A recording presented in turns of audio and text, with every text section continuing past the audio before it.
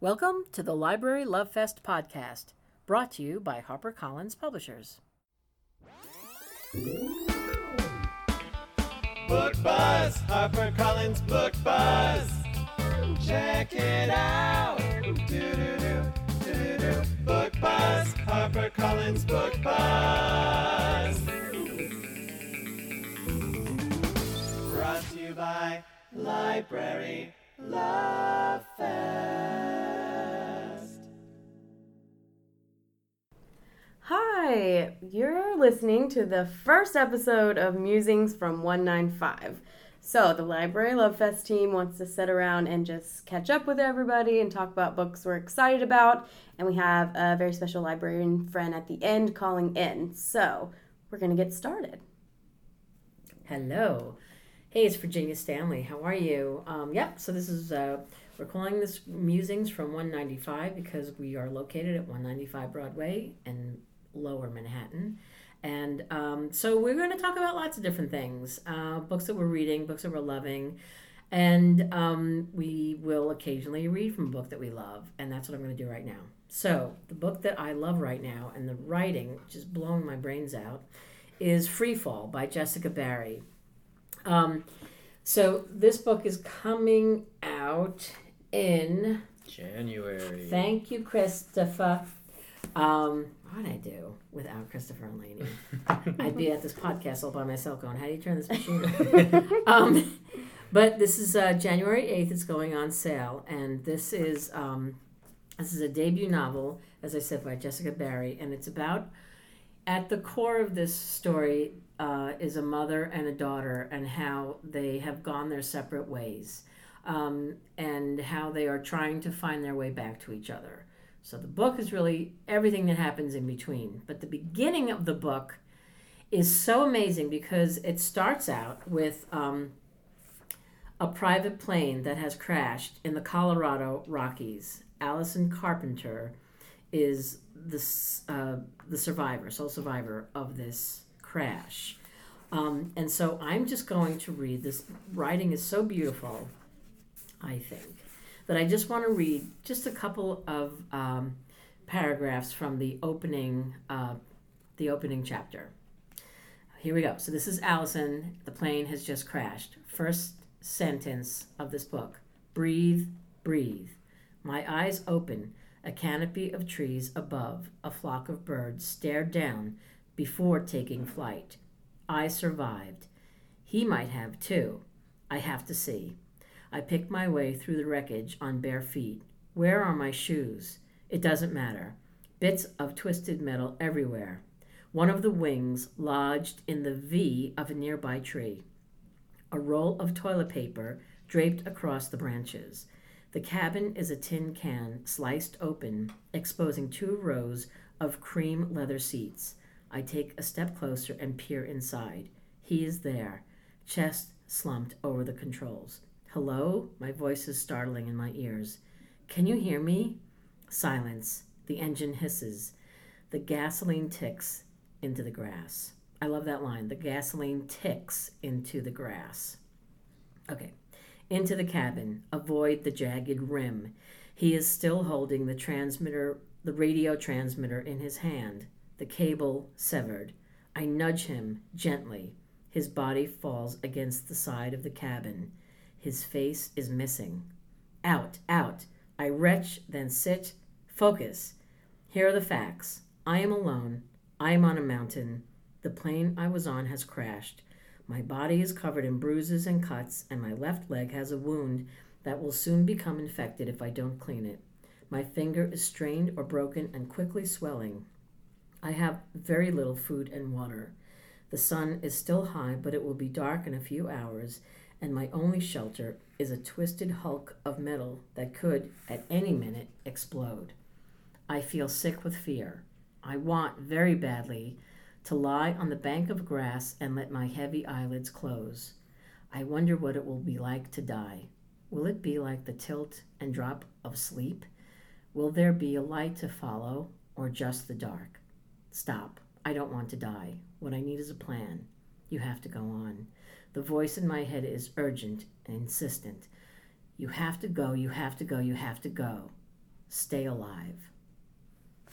Wow. It's like the comfort of like when you're younger and being read to. Yeah. I'm really good at reading this. I can read. I know how to read. I know, but like just put all the words, all the it's letters just together. very smooth. Oh my God. My heartbeat, though. I've read that passage, and it's just so. It captures the moment so well. Doesn't it's just it? like your heart's racing, but you have no time for wasted thoughts. There's no wasted words. It's just like, do what you have to do to survive. Yeah. I love it. Yeah. I mean, it just perfect. goes on about like how she's.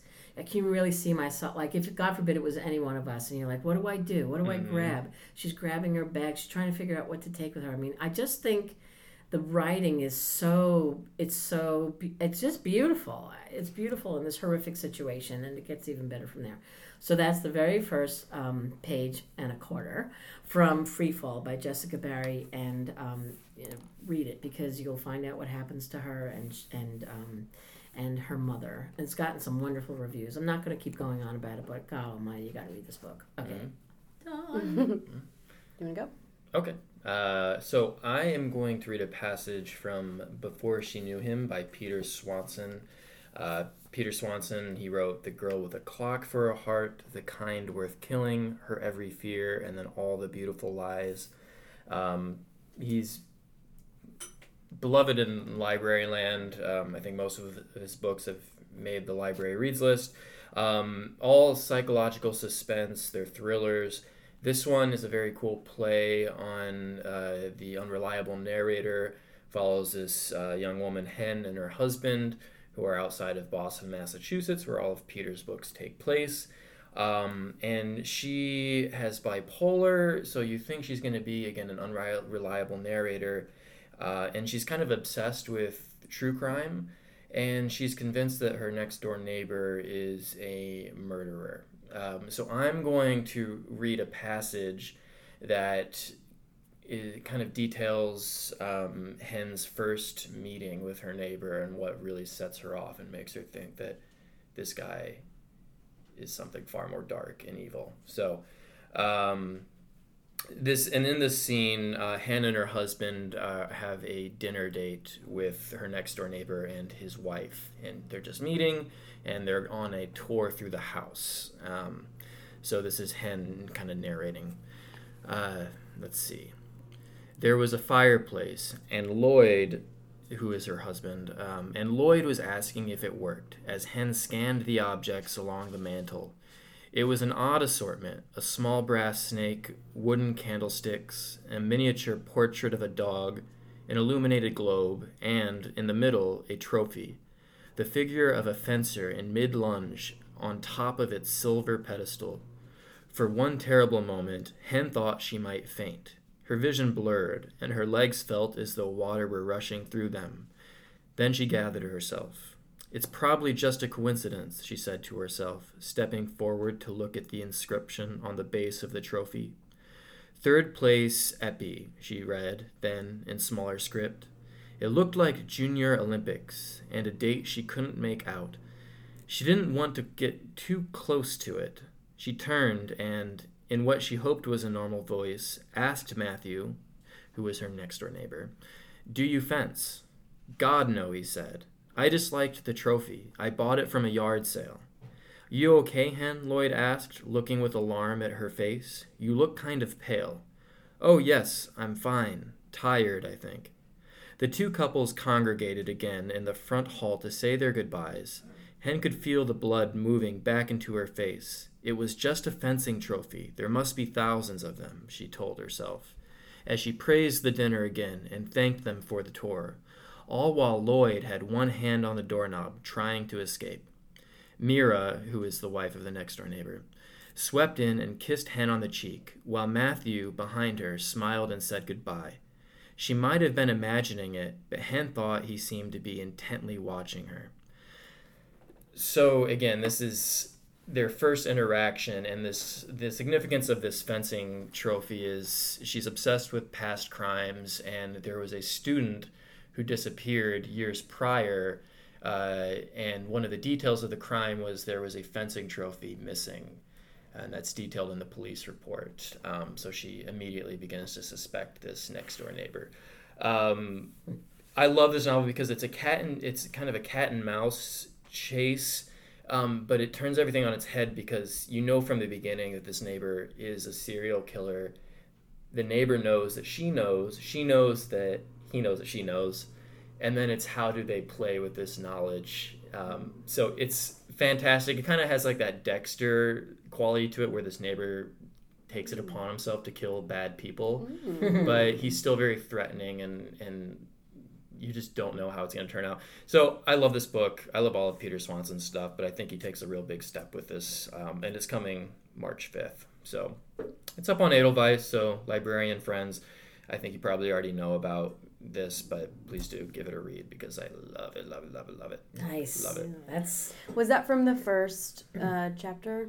That was, yes, Close. From the first chapter. Yeah, and Virginia read from the first page, and I'm going to read from the first page, which we talked about really how it's important, which we were saying, like, I had a teacher in college or a professor that was saying, when you read the first sentence or the first page, like, why did the author pick this particular time in their life to start there? Like, what is the story and why is it important? They're not starting way off. Like, what is important here? And I think about that every time I read a book. I don't know. And so somebody in our department had given the example of To Kill a Mockingbird, where her brother breaks his arm, and it's kind of okay, well, why are we starting with this story? But it means a lot in the end, so that's kind of why today we're picking really early passages. Early passages. Early passages. Maybe that's ideas. the name of this section. And they're galleys, so it is early passages. Oh, I love this. Okay, look how it just comes naturally. We spent a lot of time thinking about this, so it's good that it's coming now. Early passages at 195. We just have like 20 words in the... So the book... This is Lainey, and the book I'm going to talk about, I'm very jazzed about this book. It's A Woman Is No Man by Etaf Rum, and it's Etaf's debut novel, and it's sort of autobiography-ish. It's not a true story, but it's based a lot on her life. She is Palestinian-American, and she wasn't represented in bookstores. She said, my story isn't told. I don't think anyone understands the pressures that my family were in. She got married. She had an arranged marriage. She had a kid very young, and she felt so much pressure. But now but then she stayed in college a lot to the disdain of her family. And she's a Book of the Month ambassador, and she has all of this stuff. She teaches at college. And, she lost some of her family in this process. And she's like, I think people need to know that, like, I was told as a woman, I will never be able to have any of this stuff. So it's really good. It hammers in, like, in little places in every chapter. Somebody always tells her, well, you're not a man. A woman is not the same. So don't even, like, dream. And I think it does a good job of, like, little things. Like, it's life, sometimes you're told over and over, and it's kind of a systemic problem that you don't know how to fix, and one person's not going to fix it. It's great. So this is the passage I'm going to read. It's from the preface. You've never heard this story before. No matter how many books you've read, how many tales you think you know, believe me, no one has ever told a story like this one. Where I come from, we keep these stories to ourselves. To tell them to the outside world is unheard of, dangerous, the ultimate shame. Perhaps you've seen us before. We might even live right beside you. Take a walk in New York City on a sunny afternoon. Walk down the length of Manhattan Island until the streets become curved and tangled as they are in the old world. Go east, over the Brooklyn Bridge, the Manhattan skyline thinning out behind you, skyscrapers like a dusty mirage on the horizon. There will be a heavy traffic jam on the other side where you might hail a yellow cab, ride it down to Flatbush Avenue, that central artery of South Brooklyn, then go to 3rd Avenue, where the buildings are smaller, only 3-4 stories high with old faces. The Verrazano Narrows Bridge hovers on the horizon like a giant gull, wings spread. You'll go south for a while past warehouses, refurbished into chic cafes and trendy oyster bars, and the small family-owned hardware stores that have been there for generations. When the American cafes start to thin out, replaced by signs in foreign tongues, you'll know you're getting close. You'll cross east 2 blocks to 5th Avenue. There you will find Bay Ridge. On our 3-square-mile community that overlooks the New York harbor is a melting pot of Brooklyn. On our streets, you'll find Italians, Greeks, Arabs, Russians, and Chinese speaking their native tongues, keeping their traditions and cultures alive. You can get out here, go left on the corner of 72nd and 5th Avenue, where you'll find a mix of bakery shops, hookah bars, and halal meat markets. Then you'll walk down a tree-lined street filled with brownstones until you reach a house no different than any others. Dusty brown, a green door, number 545. This is where our family lives, but our story does not begin in Bay Ridge. Not really. First, we have to turn back the pages to before I found my voice, before I was even born. We are not yet in the house on 72nd Street, not yet in Brooklyn, not yet in America even. We have yet to board the plane that will carry us from the Middle East to this place, have yet to soar over the Atlantic, have yet to even know that we will one day. The year is 1990, and we are in Palestine, back at the beginning. I don't know. I just thought it did such a good job of setting up where they live, and also they're just kind of hidden in plain sight. The family, it follows 3 generations of women in this area in Bay Ridge. One came over, so she's from Palestine, and then one is someone they brought from Palestine to America to marry their son, and then it's her daughter. So the 3 generations, and it's crazy. Like, they don't even leave the house without somebody else. She's never even been in Manhattan. She doesn't know where that is. She can't speak the language, and so I don't know. Windows play a big part in it. She looks out. She loves to read. She doesn't get to see the world, and she's just scared and doesn't understand. And there's a lot of pressure to have a son. So she's young, and she's having these kids, and she doesn't even know what to do herself. And she feels inadequate because everyone tells her she's inadequate. It's a culture I don't know much about, and I still think about these characters weeks later. That says everything that they've stayed with you. Yeah. And I'm really excited for people, hopefully. She said that you're going to go into a bookstore and someone's going to be able to see themselves in this book, and I think that's really important. Yeah. I'm excited. What's the pub date? It comes out in, March. Beautiful. Yeah. So. A Woman Is No Man, Etafram. Perfect. And she's on Instagram at Books and Beans. I think she has a really big following there. I've checked it out. It's great. It's beautiful, yeah. It is, yeah. And she does have tons of followers on that. I think it's something special, so. Yeah. That's awesome. Well, I love this. Mm-hmm. I love having you guys read to me. I know. And now we are going to call our librarian friend, so please hold. Jennifer Dayton. Hello. Hello. How is HarperCollins this morning? Hey, Jennifer. How are you? It's Virginia. Hi, Virginia. How are you? Good. Hey, Jennifer. It's Chris. How are you? You already were asked that, actually, so we're going to edit that. That's okay. Are you still okay? Yeah, you're good? Okay. This is Lainey checking in. Are you okay? I'm still okay. Okay, goodbye. Thanks for... We're good. We're excited to have you on our inaugural podcast of Musings from 195. I am just honored that you asked me, so thank you. You're welcome. So this is Lainey's baby. So I'm going to have Lainey take it away. Should have said this at the beginning, but name, library. Jen Dayton, Darien Library. So we wanted to call up some people, some librarians, and we're thinking, you can tell us what you think, but we're thinking maybe calling it Paige a Librarian. I like it. Yeah, you like it. We like the fun wording. The I think it's hilarious. Yeah. Librarian. That's awesome. Yeah. Because it's like, page from a book, Oh, I got it. Yeah. It's a good pun. You don't have to explain it. Okay. Ooh, that's the best kind of fun. So we wanted to just ask you a few questions. First, we know you love Real Lolita, the Real Lolita. I loved it as much as you can love a book that is this dark and sad and distressing. I thought she's a beautiful writer. She tells the story brilliantly, but at its heart, it's really tragic. Poor Sally Horner, and never really getting her due as Nabokov's muse was kind of, very disturbing, right? Yeah. It's awful. I'm so... Yeah, I think we all feel the same way. It's like this is as much a story about, that story being sort of the inspiration for the real Lolita, but really more about as you say, poor Sally Horner, that child. Yeah. And that's crazy. And 2 years, and people really weren't looking too hard for her, which is kind of disturbing.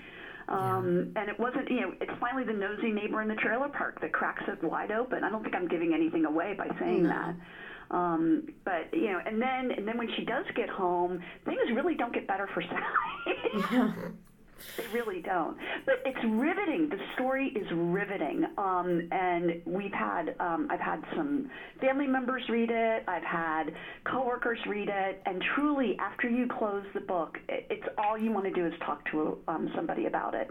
Because the story is just, it's amazing. It's an amazing story in a way that only a dark and sick and twisted story can be. Is there something that really surprised you about it?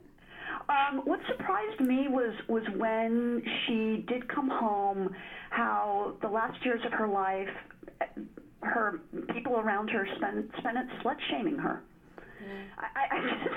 That was so disturbing to me. She was a child, for God's sake. Exactly. She was a child who was kidnapped. It wasn't her. None of this was her fault. Right. The only thing she's guilty of is peer pressure when she went into the Five and Dime to shoplift. Yeah. You know? Yeah, he was a predator. He was looking for her. Yeah, he was a total predator. And and the other thing is, life can turn on a dime, and it sure did for poor Sally. Well, if anything, what this book does is shine a light on her and give her a name. Because I think a name and a voice. Yeah, right? exactly. Yeah. So. Yeah, I would love for book groups to read the real Lolita and then go back and read Lolita. And I defy anyone to say that he did not get his inspiration from the Sally Horner case. There you go.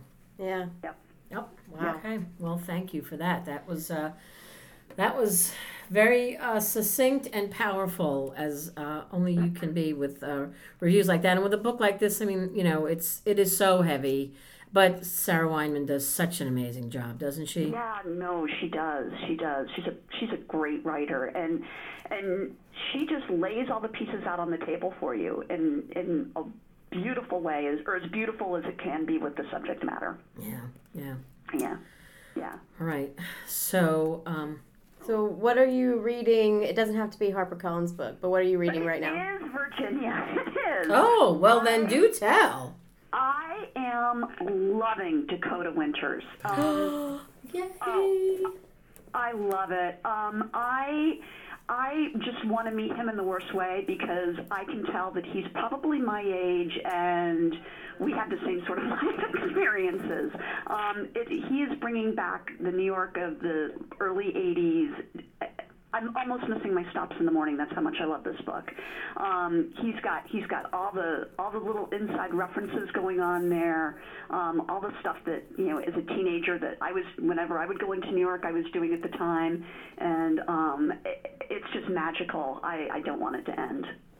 Yeah, this is Tom Barbash that we're talking about here, and it's a book that's set in the 80s up at the Dakota in New York City in the building. Yep. And, Yep. if you are from that time or even if you're not, I just think it just brings you back there. I actually have a galley right in front of me right now. And I mean, it's a beautiful picture of the building, but also I always talk about the topography that the jacket designer used for this, the typeface that they used for this book because it's so 80s. Everything about this is so cool. It is so 80s. And he doesn't paint it with a pretty brush. I mean, he talks about, the garbage strike. He talks about, the city was really in rough shape at that time. But it still feels like a love letter to me. I'm adoring it. And I'm fascinated by the idea of both a father and a son being broken and trying to heal each other. Mm-hmm. It's probably going to make my top 10 of the year. Wow. Yep. That's fantastic. Yep. Yeah, that's great to hear. I mean, this book is, and it brings back people like John Lennon, who lived in Dakota, as we know, and and Ted and Joan Kennedy, and just that whole time frame. Yeah, but it doesn't feel like name droppy. No. Or No, you're just right there with them on the Upper West Side, hanging at the Dakota. Yep, as one does, I guess. Yeah. Well, that's great. Yeah, that's right. Looking at the cover of the galley, and there's a quote from Michael Chabon. He says, "Deft, funny, touching, and sharply observed, a marvel of tone and a skillful evocation of a dark passage in the history of New York City." Pretty cool. Yeah, it is. And I would love for someone who wasn't here during this time to read it, and I would love to hear what their take on it is. I think he did a beautiful, beautiful job with it. I'm about halfway, 3/4 of the way through at this point. Wow. Okay. It's hard to tell when you read on a Kindle, but Yeah. it's Just keep awesome. going It's till there aren't any awesome. more words on screen. Well, that's great. Thank you for that. And You're welcome. we really didn't need you to talk about a HarperCollins book, but hey, we'll take it. Yeah. Well, truly, it's what I'm reading. It's one of the 3 that I'm reading right now. Because you know the myth of the blow dry book. I have the book I have to read while I blow dry my hair, and then I have the book that I have to read while I'm eating breakfast. There's always 3 books going on at once. But this is my commute book, and this is the book that is almost making me miss my stops, not only on the way in but on the way home at night. So That's so great. there you have it. And Jen, you're still doing your video, your 5-minute video. Oh yeah, book clubs. absolutely. Do you want to talk about that for a second? Let people know about that. Yeah. Hi. So Marianne Paternetti and I, Marianne's in charge of book groups. I'm in charge of collection development.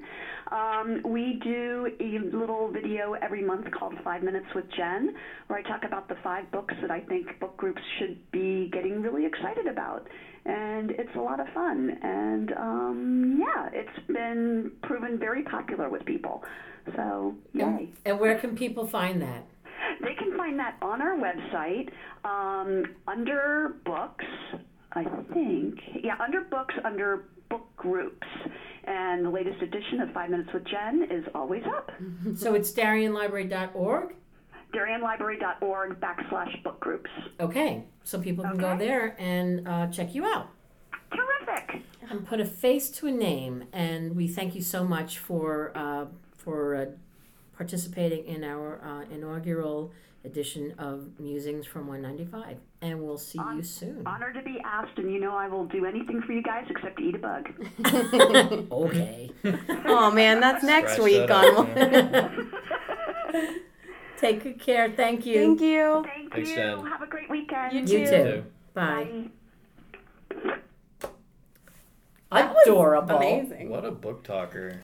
So we'll bring more books that we have just, been captivated by, the writing, the storyline, the characters, and share them with everyone. And reach out to more librarians who like Jen Dayton at Darien Library, are always willing and happy to share their opinions about books and their enthusiasm. So that's a really refreshing thing, I think, too, to have them on this podcast. Yeah. So, Or if there's an excerpt that you really like, you can send to us. Maybe we could read that. sure, that would be fun too.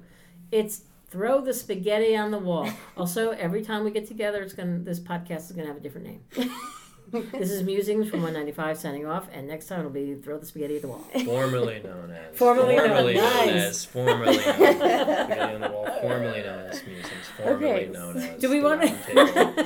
So as of today, this has been Musings from 195 with Virginia, Chris, and Lainey. See you next time. Bye. See ya.